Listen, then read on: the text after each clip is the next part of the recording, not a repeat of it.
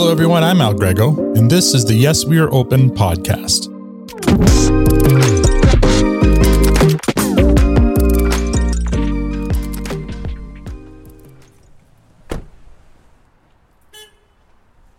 Corktown, an older residential neighborhood in downtown Toronto.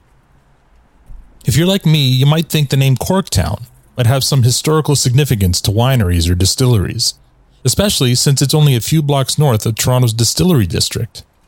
But like me, you'd be wrong. The name Corktown actually originated in the early 19th century, when the area became an enclave of Irish immigrants, primarily from County Cork, Ireland. Most of the early residents did find work at one of the local brickyards or breweries, which probably didn't help the misconception about the name. Corktown is nestled in the northwest corner of the Don Valley Parkway and the Gardiner Expressway, but despite its proximity to these two busy highways, it maintains an intimate neighborhood feel, thanks to the late 19th century British-style row housing, some of the oldest in the city, lining the narrow side streets, and the creative use of outdoor spaces such as the Underpass Park and Corktown Common. Once a very blue-collar area, the neighborhood fell on hard times, and many of the buildings were unkept or abandoned. But thanks to some major investment in the area, Corktown has recently become a desirable destination for Toronto professionals and families, drawn to the area's historic charm, with excellent shopping, fine restaurants, cafes, art galleries, boutiques, and more. I just walked through the Underpass Park located under Eastern Avenue and Adelaide Street East, up St. Lawrence Street to King Street East, where, on the southwest corner, is the subject of today's story, Impact Kitchen.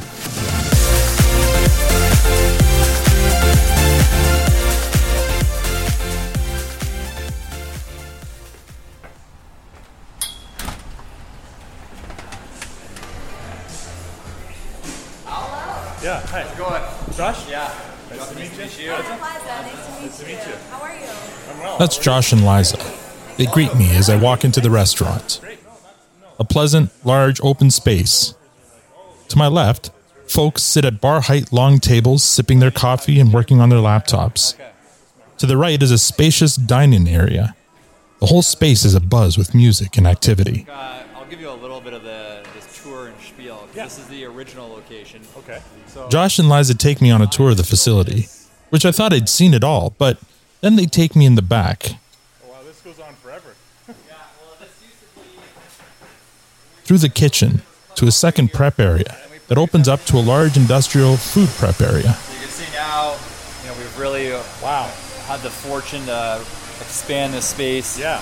We've added in multiple refrigeration units, freezer units. So what do you do back here then? So this is where we make everything that we ship out to other locations. Okay. So we make our baked goods, our dressings, our sauces, our soups, bone broths.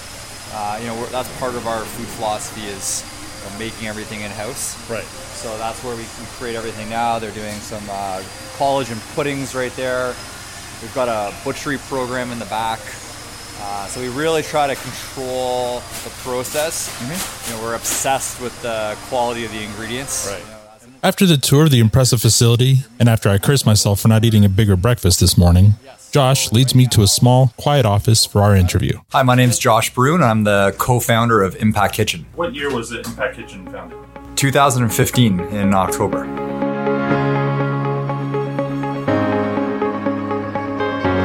I've got two partners, Frank Toscan and Brett Toscan. Frank was the co-founder with me back in 2015. What gave you the idea of opening up a restaurant? Prior to Impact, I worked as a personal trainer and nutrition coach. And I was, incredibly fortunate to have a really inspiring group of clientele. I realized that I was spending 30, 40 hours a week with these, amazing people. Frank being the most inspiring person I had almost ever met. He's got an amazing entrepreneur story himself. The Frank Josh is referring to is Frank Toscan, co-founder of MAC Cosmetics and one of Josh's personal training clients. We worked together in our training sessions for close to 7-8 years. And, during those sessions, talked entrepreneurship and our love for coffee, our love for restaurants, our love for health and wellness. And, the concept kind of started to grow out of there. And, he had given me permission to speak to him about any entrepreneur dreams and aspirations I had. and took that as an opportunity to make a formal business plan and present it the right way. So he's kind of your partner / mentor in all of this. Yeah.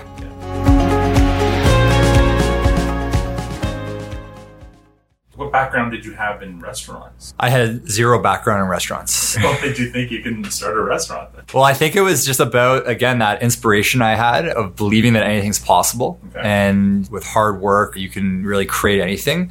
And I was super passionate about nutrition. Mm-hmm. I was eating out a lot, going to a lot of coffee shops. And I thought there was an opportunity to do what I saw out there in a healthier way. Okay. So with Impact, the first kind of thing we did was create the food philosophy of the type of food we wanted to serve here and the type of ingredients we wanted to use.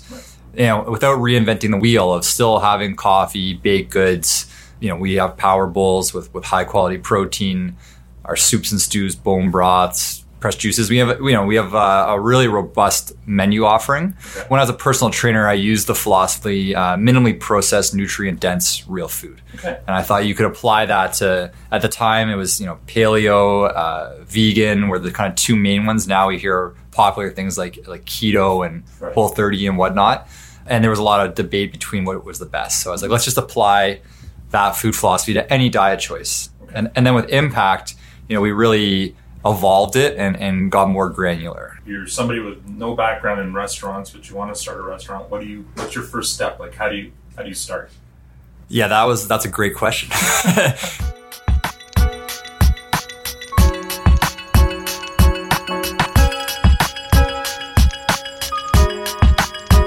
So it was, creating that 1,000-item list and really that mindset of chipping off one item at a time, reaching out, finding the right mentors and help that did have that restaurant experience. I worked with a lady named Jenny Companion, who from the 15 Group, a restaurant consulting company.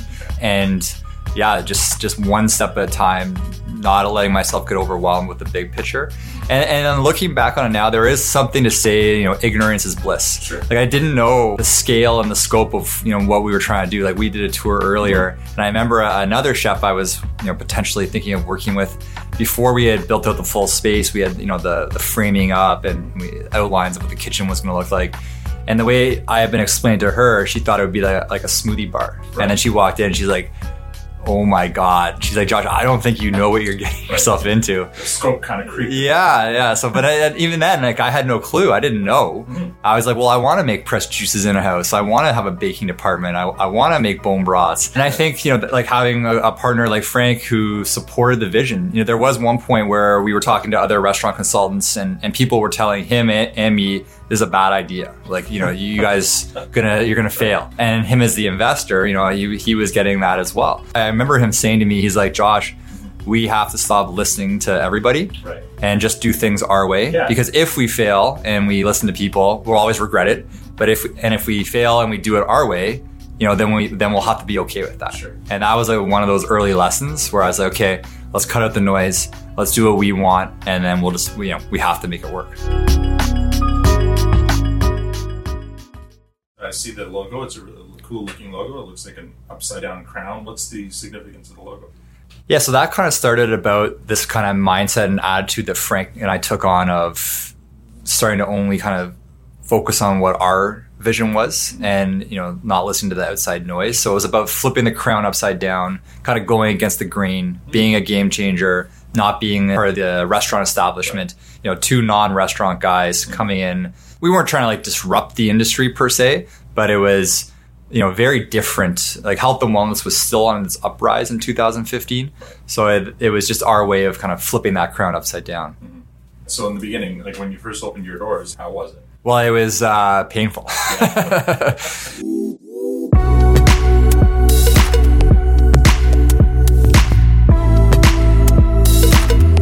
I think I'm far enough out of it to think there was never a bad day. Like now, sure. But I remember at the time being embarrassed when I would have friends or family come and no one would be in the restaurant. It would be me and my friends and family. That was hard. And then we started to get some people come in and then, you really get to know them. We had one gentleman who ate here 3 times a day, every day for the first year. Wow. And, he lost 60 pounds. Wow. Every team member we had knew him by name. And he's still my friend to this day. He comes in all the time. And there's actually many of those people who they essentially just made Impact Kitchen their home base for their nutrition. Hi, my name is Liza, and I oversee marketing and strategic partnerships here at Impact Kitchen. When did you start at Impact? I started about 2 months ago now. Oh, so you were fresh. Sure am, yeah. Did you know of Impact before? I did, and that's definitely a big reason why I'm here is I've been at Impact since day one and have seen the company grow and build a great community. And I live just down the street, so this was definitely was part of my daily routine, which is great. What started to happen in the second half of the first year, we became a community hub where I saw like a lot of entrepreneur meetups. Obviously the health and wellness crowd started to come in, the professional athlete crowd started to come in. And then that was kind of months 6 through 12, we started to see that and we started to get a little bit busier. And then kind of the second year, we started to see the King West crowd come over, the Rosedale crowd come down, and then we became a bit of a destination. And that's when I knew it, and then Frank gave the go ahead to start thinking about growing.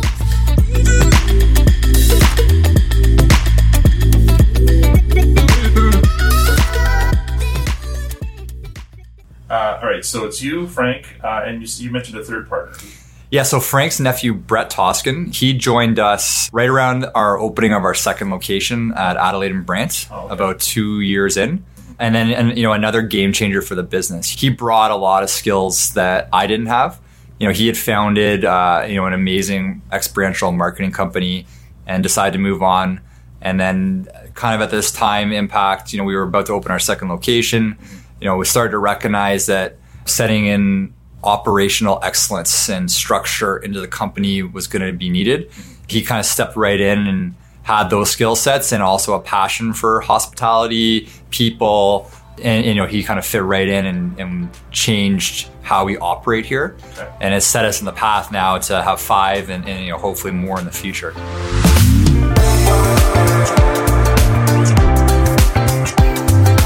Did you always think you were going to have more than one of these, or did that come later? I think even before we opened, I knew that there would be that opportunity, but I knew there was a lot of, I knew we had to figure out how to run a restaurant. Sure. So that first year, I probably didn't even think about it, just because I was every day trying to understand how to run a restaurant, right, which was a learning curve in itself. And then, that second year, we started to almost outgrow the space. We were trying to squeeze tables in the hallway here. We knew we needed to grow, and then it was just a matter of figuring that out. Brett joining us, because one great thing about this journey is you learn your strengths and weaknesses along the way. Right. Going from 1 to 2 or 2 to 3, it's a different ballgame. Right. In terms of how you run meetings, the operational flow of a day, sure, the back end, the finance team, yeah, and these are things that I needed someone like a Brett to come in and say, okay, let's build an HR department, let's build a finance department. Let's build our ops team, and now it's... And an Impact playbook. You need a playbook. Well, it's funny you say that because, and we might get to this later, but that's what we're calling our next phase is we're building that playbook for what we hope is to come in the future.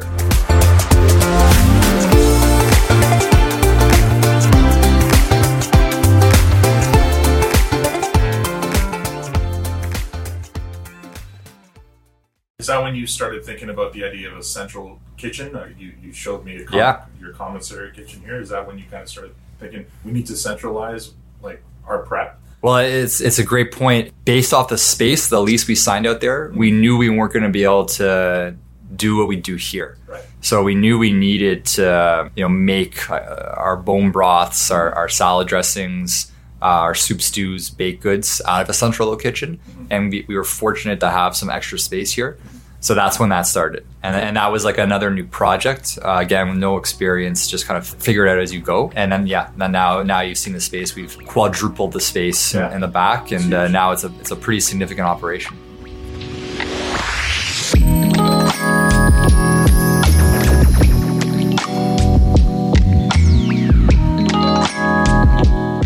Up next, Impact Kitchen is firing on all cylinders after a tentative start, now with 5 locations across the city. But will their inexperience in running a restaurant come back to haunt them when the pandemic hits? Stay tuned to find out.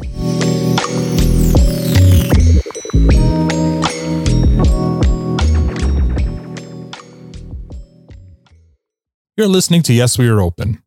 Personal trainer and nutrition coach Josh Brune had a big dream to open a restaurant that made minimally processed, nutrition-dense real food.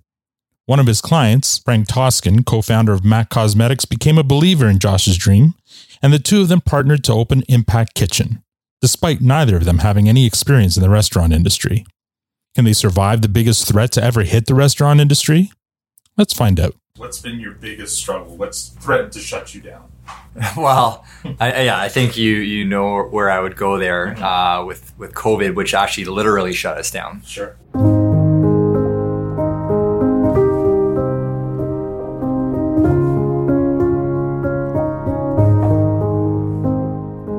If you remember that first kind of wave coming in, it was a lot of uncertainty. Right. So, we made the decision as a company to close down completely, which was, probably in the 7 years, the hardest time. It was definitely shocking in many ways. And I come from the professional sports industry, which from our perspective at the time was a bit of the catalyst to everything standing still.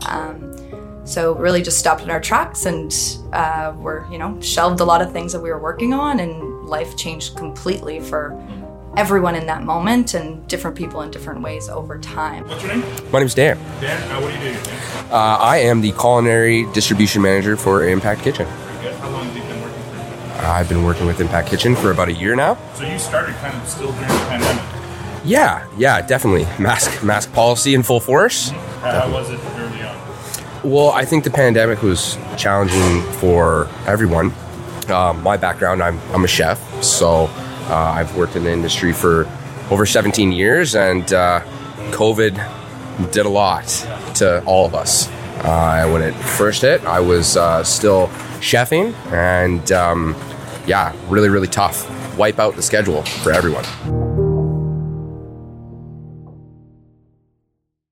What are you doing in that time? Like, how are you feeling, first of all? Well, you feel terrible for the team members that you do have to let go at the time. But there wasn't much time of thinking about it because we started to action items right away, like the dropping food at the team's doorsteps, all the other products from the app, the website, the grocery program. Like, those were massive projects that took, hundreds of hours to do.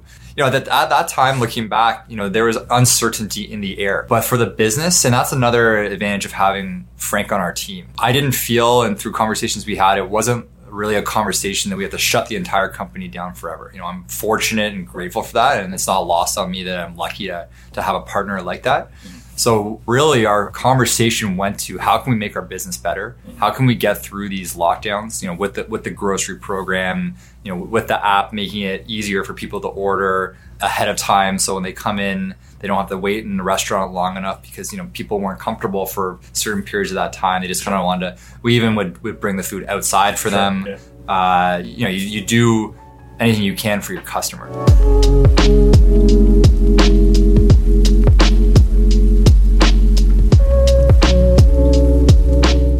Looking back on it, the hardest was the waves of emotion. Sure. So if you remember, we would be allowed to open back up and then kind of get going and then another lockdown. And, get open back up, kind of get going, another lockdown. Yeah. Like that was the hardest for sure, because now most people have heard these stories and realized, but just a tremendous amount of work would go into a reopen. Right. And then a tremendous amount of work would go into a lockdown. Yeah. And I'm sure every business was different, but in the restaurant business, it was just so much with, inventory management, the HR paperwork, payroll paperwork, the team members, emotions. When I think back of if there was the hardest thing, it would have been the ups and downs of opening and closing.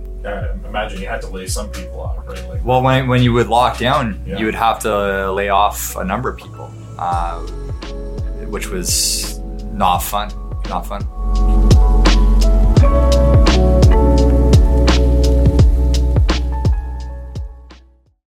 So you got to work and you took advantage of that time to do what you needed to do. Build your app. I think you had mentioned the commissary kitchen was built during. We've kind of chunked it along the years, but the largest expansion kind of came towards the tail end of COVID. Mm-hmm. At what point during the pandemic in the last 2 years did things start looking up? Well, we were fortunate that even pre-pandemic, we had our food travels well, and takeout was a part of our business already. Right. Obviously, during the pandemic, the Ubers, the Skip the Dishes, the DoorDashes of the world became more important, and we had to have more eyes on that element of our business. Those are great, and I love that. But seeing people dine in the restaurant is the best feeling. Sure. I remember at certain points you were allowed 25% capacity. And then even that felt great. Just seeing people back in, then it would go to 50% capacity. Yeah. That felt great. And then I think after 50, they opened it up to the entire restaurant. Actually, one thing that I noticed for myself is because it was so long with seeing an empty restaurant, and I guess in a way you almost get used to it. And then when the vibe started to come back up and seeing people eat in, like I parked my car or ride my bike in, and I'd be like just giddy to like get into the restaurant. So I was like, okay, I want to see how many people are in today, just how it feels. Okay, now we're back. Now we're coming out of this. But then deep down, praying to God there wouldn't be another wave or another lockdown. Yeah. You guys got a pretty impressive client at some point during the lockdown. You want to talk about that?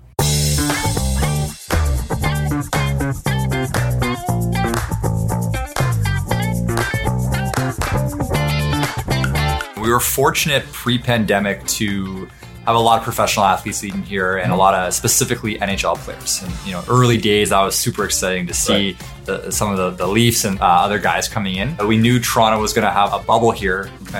Myself and one of my colleagues named Alex Casali, who managed a lot of those relationships. We just went on phone call, email mode of every nutritionist, strength coach, every person we could think of in the NHL to ensure we had a presence in the bubble. Right. And we got somehow connected to NHL head office in New York City, and we did a number of calls with them. They kind of vetted our concept and then made us an official kind of partner for the bubble to be able to bring in food there. So that was huge for us.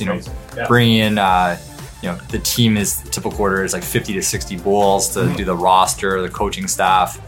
And so that was massive for us. That carried us through for a while. I'm sure. That sounds like that would be a pretty big daily order. Yeah, massive. So then you had that big kitchen in the back. Yeah, we took that over and just we're pumping out bowls. And it was exciting. It's fun.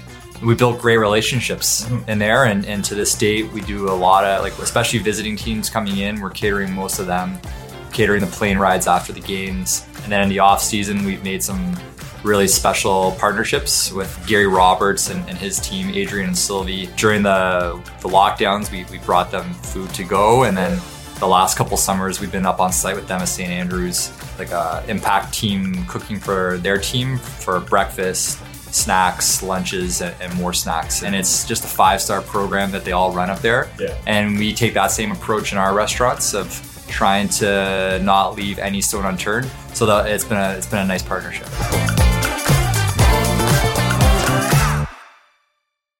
Coming up after the break, we find out what the future holds for Impact Kitchen. At Moneris, we empower merchants to keep doing business their way, while we handle the payment processing our way. What way would that be? The safe way, the always connected way, the awesome integrated tools to help you make more money way. We know your business never stops, so you deserve products that never stop working. That's why we're committed to providing our merchants with a payment partner that works just as hard as they do to make every sale. Moneris, proud partner of small Canadian business. Welcome back to Yes, We Are Open. Josh Brune and Frank and Brett Toscan went from having 0 restaurant experience to opening 5 Impact Kitchen locations in Toronto in just 7 years. And they did it through a pandemic that shut down many more seasoned, longer-serving restaurants. Their future certainly looks as healthy as one of their meals. How healthy? Let's find out. How do you feel about the future of Impact Kitchen? I think the future is big for us. I really believe that. Now, we've kind of taken the approach of, you mentioned playbook earlier. Yeah. So from myself to Frank to Brett, there's a passion for operating a business with excellence. So we've grown relatively quickly with, the 5 locations over the last 7 years. Yeah. And through that, I've talked about Brett coming in and creating structure in our company and departments. Yeah. But we still run the business relatively organically. And, you mentioned that word playbook earlier. So this past summer, we did a lot of work on what our growth strategy could look like, taking us up to the year 2030. And a big part of that was not growing in location-wise for 2023 and slowing down and creating that playbook. So we've presented to Frank the vision, and he liked it, he approved it, which is our ultimate ambition is to grow the brand into the US market. Oh, okay. So that's the kind of goal we're shooting for right now. But the immediate is to create that playbook. So we brought on some new team members. We freed up some of our superstars within the company to zone in on this playbook. And, it's going to be a year's project. That's why I'm here, honestly, is that belief in the future of this business. And I'd say people is the reason, and those early day conversations even before I made the decision to move over with Josh and the team is what brought me here. Just a great, really strong vision for the future, ambitions to grow, ambitions to take what we've done in Toronto and see where that can go, bigger picture, broader scope. So that really is what it comes down to for me is, having a goal and we're working towards it and bringing in people to help do that, and feel really fortunate to be one of those people that's been brought on to kind of see where this thing can go from here, which is super exciting. Well, I would like to stay with the company and continue to grow. I think the best thing about Impact right now is we are in a big growth stage. As people think, we've got 5 locations, we're a big company or whatnot. We're still small, and we're still, I think, learning and growing. And it's a really personable team here, and all the owners and all the managers and the head office team is very responsive to kind of everybody, and everybody kind of works together. And especially here in the commissary, which is what I oversee, everybody kind of comes together and talks about the future. So there's lots of opportunities, and I hope to be a part of them.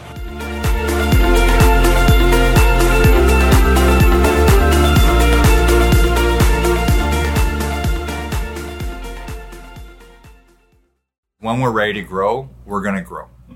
We want to be able to grow, I wouldn't say rapidly, but we want to grow aggressively. Right. You started off this company with 0 experience in running or owning a restaurant, and now you've got 5 locations in 7 years. How do you feel about your accomplishment?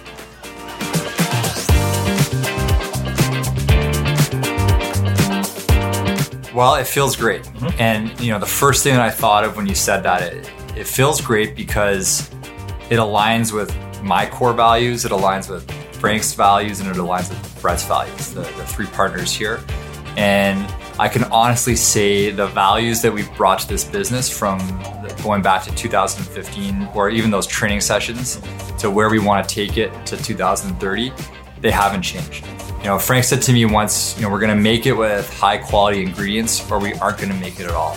So that to me was like a sign that I'm never going to get pressured to run a business model with a lesser quality product. So right now, part of this playbook strategy is creating the business model, living up to our food philosophy, living up to the community initiatives we want to do, living up to the partners we want to partner with, and it just feels great. It feels right because I can honestly say to myself, to you, that Impact's only going to get better on the values and the food philosophy, the team first approach going into this next phase of growth, and it makes me want to come to work every day.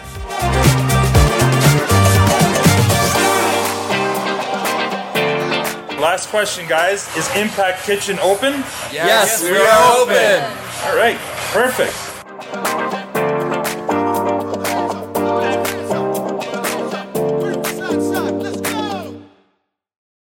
That's the story of Impact Kitchen. Vision, work ethic, resilience. How about defiance? I think this week the lesson is be defiant.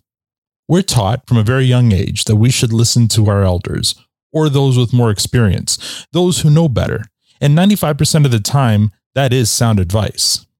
But I believe that one thing entrepreneurs excel at over others is knowing when to stop listening, when to be defiant.